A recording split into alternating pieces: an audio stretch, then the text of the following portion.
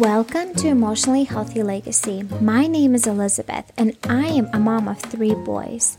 My goal here is to educate you intentional ways that you can become an emotionally healthy mom, ways that you can break destructive patterns that have been happening for years, and how you can leave an emotionally healthy legacy with your children.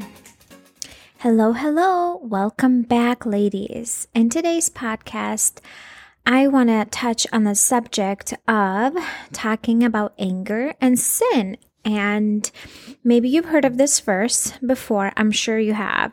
If you're a believer, it's in Ephesians 4:26. It says, "Be angry and do not sin. Do not let the sun go down on your anger and give no opportunity to the devil." And I have some thoughts on this verse and how people typically understand it and how people would often give this verse as advice for weddings. So let's talk about it. So today is going to be more like a general anger and sin, not so much in relation to parenting specifically, but maybe even in relation to your marriage and it can work for your parenting as well. So the verse we're going to talk about is Ephesians 4:26. And I'll repeat it again. "Be angry and do not sin. Do not let the sun go down on your anger and give no opportunity to the devil."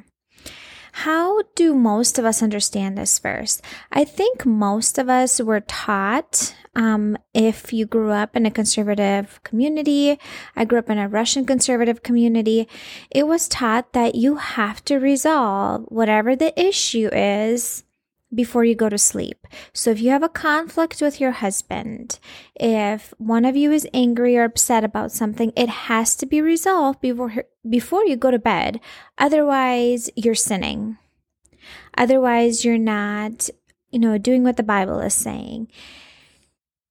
My question is, think about this. How well do those conversations go when it's midnight? You're both exhausted and tired. You're both emotionally charged and triggered. Maybe one of you, if not both of you, are super angry. What happens? We, in that moment, say a lot of hurtful things that we regret later. And the reason is, if you have listened to previous episodes about the emotional and survival brain, when we are angry, when we are frustrated, when we're overwhelmed, when we are stressed, when we're bitter and resentful, we are in our emotional part of our brain. And the emotional part of the brain shuts off the logical part of the brain. That helps us make logical, helpful choices that are helpful and not hurtful. And what happens is that we end up saying a lot of things that are destructive for the relationship. I know for sure this has happened between my husband and I in earlier, years of our marriage, where we would try to resolve an issue before bedtime because we're like, well, we can't just go to sleep. We have to resolve it. And it's late and we're both tired and we're both frustrated and upset. And then we end up saying things that are hurtful to the other person that you cannot take back. You cannot undo those things. So what does that verse really mean? I have heard this definition years ago on Focus on the Family, and to me, that really stood out. And I think this is how I see the verse as well, which that means is be angry and do not sin. Do not let the sun go down on your anger. It doesn't mean literally you have to resolve the issue today, because sometimes there are moments where you can't. There's, schedule conflict or whatever. You can't resolve it that same day. Or you're really emotionally charged and really tense, and it's not a good idea to even resolve it in that moment because we're so emotionally charged and flooded with negative emotions. How I understand the verse, it means the issue needs to be resolved. Don't shove the issue under the rug, because yes, that gives opportunity for devil to breed negative emotions and destroy your relationship.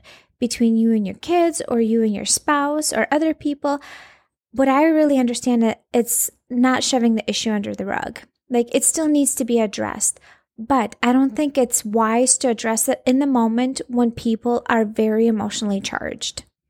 It's not wise because we end up saying things that are hurtful and are destructive and we can't take back, and things that we don't even really mean because we're so upset in the moment. There's other verses in the Bible, like if your eye is causing you to sin, get rid of it. If your hand is causing you to sin, cut it off. That's not literal. You don't actually literally do that. So I think it also applies to this verse from my perspective. It's not literally means, you have to resolve the issue. I think a wise perspective from it would be like, okay, we have this problem. I'm really frustrated. I'm really angry about it. I need to think about it. I need to figure out my feelings. I need to take a break so I don't say things that I don't mean that are hurtful. And let's talk about this tomorrow or the day after if you have a certain schedule conflict or situation. Why? Because many times when we sleep on it and we actually get rest and wake up with a fresh mind, we're able to think a lot more clearly and make rational choices and rational decisions. I want to give you an example. This was a while back. My husband and I were, we had a conflict and a disagreement, and I wanted to talk about it, but my husband said, I need to figure out what I think about it. Let's talk about it later. And I have always been that person that is an external processor. He is an internal processor. He has to sit there and think about it himself to figure out what he thinks. I figure out what I think as I'm talking about it. And I wanted to resolve the issue. And he's like, I'm not ready to talk about it. And then the next day we were driving to a cabin trip with my family, and it was an hour and a half drive or something. So it was a perfect time to talk. And I'm like, let's talk about this now because I don't want to have tension when we get there. Let's resolve this issue. He's like, I'm still not ready to talk about it. I'm like, you had a full day to think about it. Let's resolve this issue. He's like, it's not that I'm against talking about it. I'm just not ready to talk about it because I don't know what I think yet. I don't know what I feel. And I kept pushing it. And he's like, Elizabeth, you are not respecting my boundary. And then I was kind of taken aback by that because he was right. It's not that he didn't want to talk about this at all. He was just not ready to talk about it. And my husband actually has done this really, really well over the years. When things got really tense, when things got really overwhelming, he would tell me, he's like, I don't want to say something I don't mean, so I'm going to end this conversation and we'll come back to it later. And the wise thing to do is to, kind of give a timeline in the next day or two, so then you kind of know it's still on the table versus we'll talk about it someday. But this is what I have found, that in our marriage, there's usually two types of people, internal processor and external processor. External wants to just talk about it right away in the situation. And that's all right. And maybe you can. But if your spouse is an internal processor, you might need to give them some space to figure out what they think and what they feel. Same thing goes with our kids. I feel like men typically, or the male people typically are internal processors in general. And so they need to kind of sit there and think about what they think and even feel about the situation before they can actually say what it is. And I have found that I need to respect that for my husband. I need to give him that space and respect that. What is important for me is to know that this issue will be addressed and we will talk about it. We're not going to just shove it under the rug. So if you disagree with me, that's fine. That's great. If you've been trying to resolve issues with your spouse late at night and it's been working out for you and you guys don't say mean and hurtful things, then do it. Do it your way, the way you've been doing it, if it's working for you. I have found that for us in our relationship, it does not work well. I believe that sometimes people need to take some space from one another, take a break, walk away, do some breathing, do some maybe physical activity to get that anger and frustration out, and then come back later and address the issue when you're not so emotionally flooded, emotionally charged, and you can think rationally and clearly and logically to resolve the issue. Same thing goes with our kids. When we do this with our spouses, when we communicate that, for example, if there's tension and sometimes my husband's like, well, tell me what's going on. I said, I still need to think about it and figure out what I feel because I don't want to say something that I don't mean right now. And I have learned that about myself too. And he's like, no, I still want to know. I'm like, okay, well then I warned you ahead of time because I might say it in a way that might be hurtful to you. And I warn him, before I say that. But when it comes to my kids, I have told my kids before, I'm like, I need to take a break. Please go upstairs. I'm really upset right now with what happened, and I'm afraid to say something mean and hurtful, and I don't want to do that. So I need you to go upstairs and stay in your room for a while until I cool off and come and talk to you. When I do that, what does that model to our kids? It models to them that it's okay to take some space for yourself when you're feeling overwhelmed and flooded and emotional, and it's better to do that than end up saying hurtful things in the moment. I mean, think about yourself and your relationships with your kids, with your spouse. How many times have you said hurtful, mean, rude, disrespectful things in the moment when you're so overwhelmed, frustrated, or angry? Probably many times. And I have too. When do we actually end up sinning? We end up sinning when we say hurtful things when we are emotional and angry. It's not a sin to have that emotion. It can be sin and turn into sin how you handle it in the moment by saying mean, rude, hurtful things that are destructive for your relationship with the people around you. That's the sinful part. That's what the Bible talks about when it says, be angry and do not sin.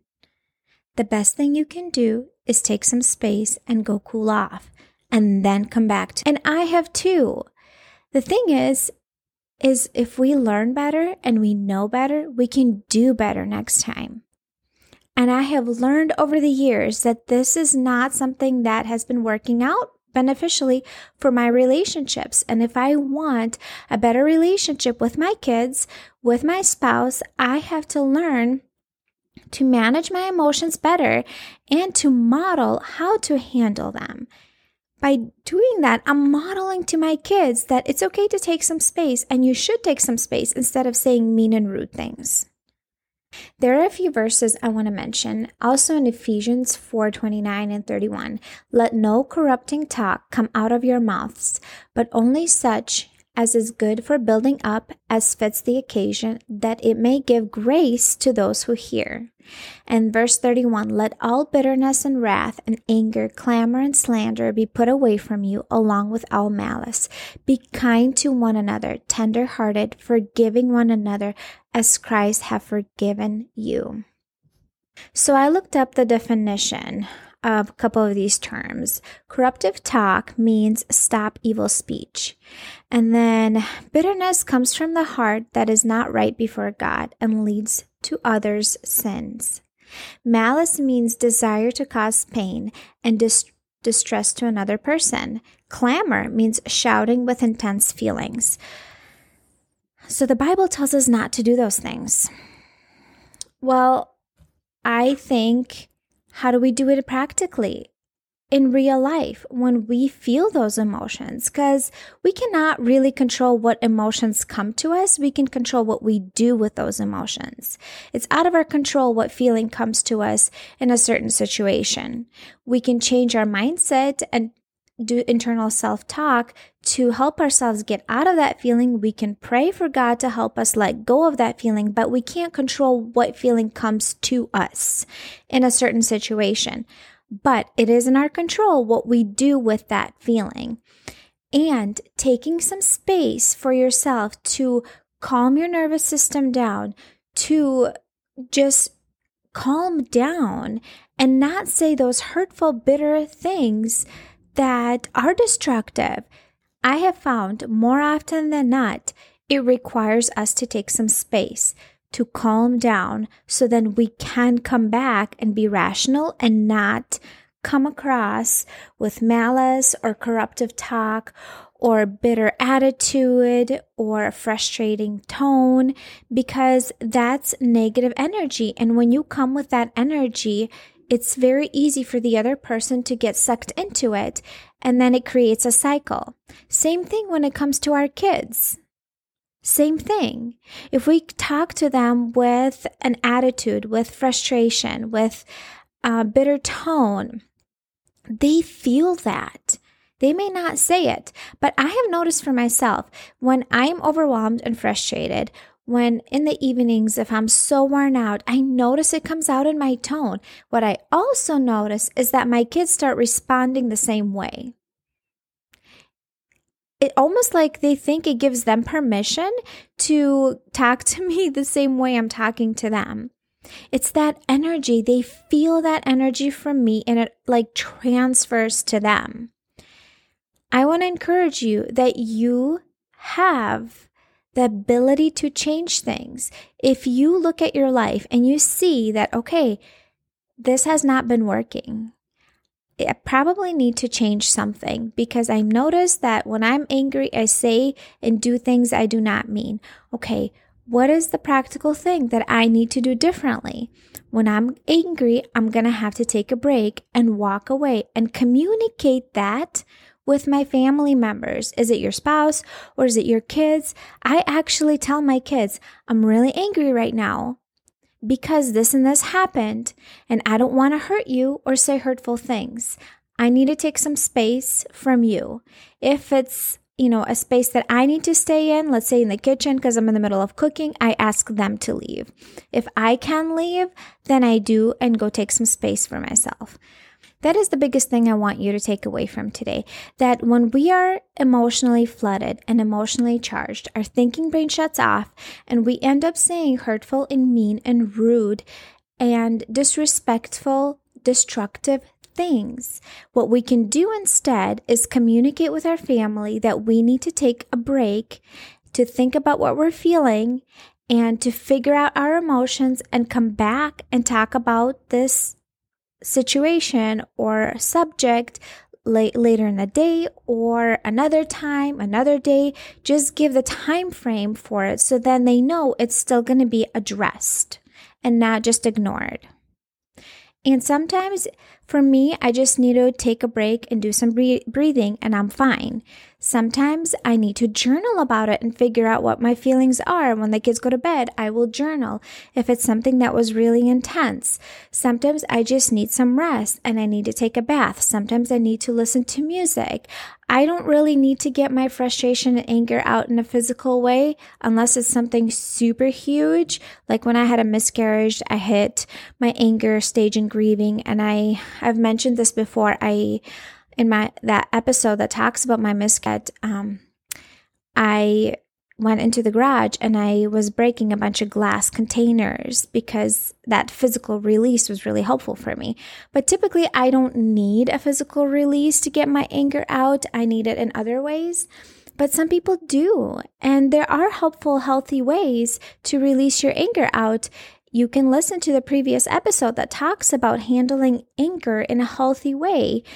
And it gives you ideas, ways that you can get your anger out that is not destructive to anyone else around you or to you. What about if you're feeling bitter and resentful and you have these negative feelings and it's been a day or two and they're still there and you feel like they're growing? I think it's really, really helpful for us to have a mentor in our lives who we can talk to And this is a safe person that we can share our struggle with and ask them to pray over us. And it depends how you talk to them. If, for example, your spouse did something that brought out those feelings, if you just say, well, he's this and this and this and this, he's doing that and that and that, and I'm just so pissed off and I just hate him, he's such a horrible human being, and you say all these negative things about him, that is not really venting. That is gossiping, and that is not really helpful for you in the long run. But if you talk about, look, okay, this happened, and these are the feelings I'm experiencing. I don't want to stay in these feelings. I know they're not beneficial. Can you pray over me that God would open my heart to see things from a different perspective, if that's what needs to happen, for these feelings to be let go and released to God, because I don't want to stay in this. If it's unforgiveness or whatever, it might be like we have a choice to hold on to those feelings or to let go of them. And what helps for me is praying, talking to someone about this, maybe sometimes even another person, usually a mentor. I have a really good mentor in my life that is a safe person that I can talk to, and journaling about it. Praying, talking to somebody, and journaling about it. Those are my 3 things that I do to help me process those negative emotions. And that usually helps me to let go of that negativity of what it might be and move forward and past it. What about if you already said something or did something that was sinful and now it needs to be addressed? What do you do then? I will talk about reconciliation or how to repair a relationship in another episode, but quickly, you first need to take some space for your brain to see what you did was wrong, because when in the moment, oftentimes we cannot see other people's perspective and how we were wrong. We can only see our side of the story. So we need to cool off in order to see that we did something that was hurtful. Number 2 is you need to own up to it and apologize for it. And you need to also make a plan what you will do better, differently next time. And of course, if you're a believer, as a believer, you do need to ask Jesus to be part of this and to help you through these challenging emotions and feelings. We do need his help. And there's the science part of our brain, and then there's the spiritual part that we also do need Christ to help us be more patient, be more calm, and be the mom that he calls us to be. So what I want you to get out of this episode today, that when you are feeling frustrated and you're feeling angry, the best thing you can do is take some space for yourself. Communicate that with your family and say, I don't want to say anything hurtful right now. I don't want to physically hurt you. I need to take some space, and model that to your family. And it's okay that you take some space. Just have a time frame where you're going to come back and address the issue, whatever it might be, so it's not ignored and not shoved under the rug, because that is what will breed and cause lots of other negative emotions and feelings down the road. All right, ladies, this is it for today. I hope you found this helpful. I know that for me, shifting it into this perspective and changing that in our marriage and my relationship with my kids has been helpful overall for our relationship. So we don't actually say things we don't mean in the moment. Sure, it still happens, but most of the time, we can catch it before that, my husband and I, and we can model to our kids what taking a break looks like and walking away. And if your spouse doesn't do it, you can start with it.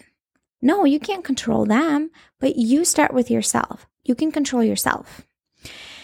If you found this helpful, please share it with another mom that you think might find this helpful as well, and that can improve her relationship with her children or with her spouse.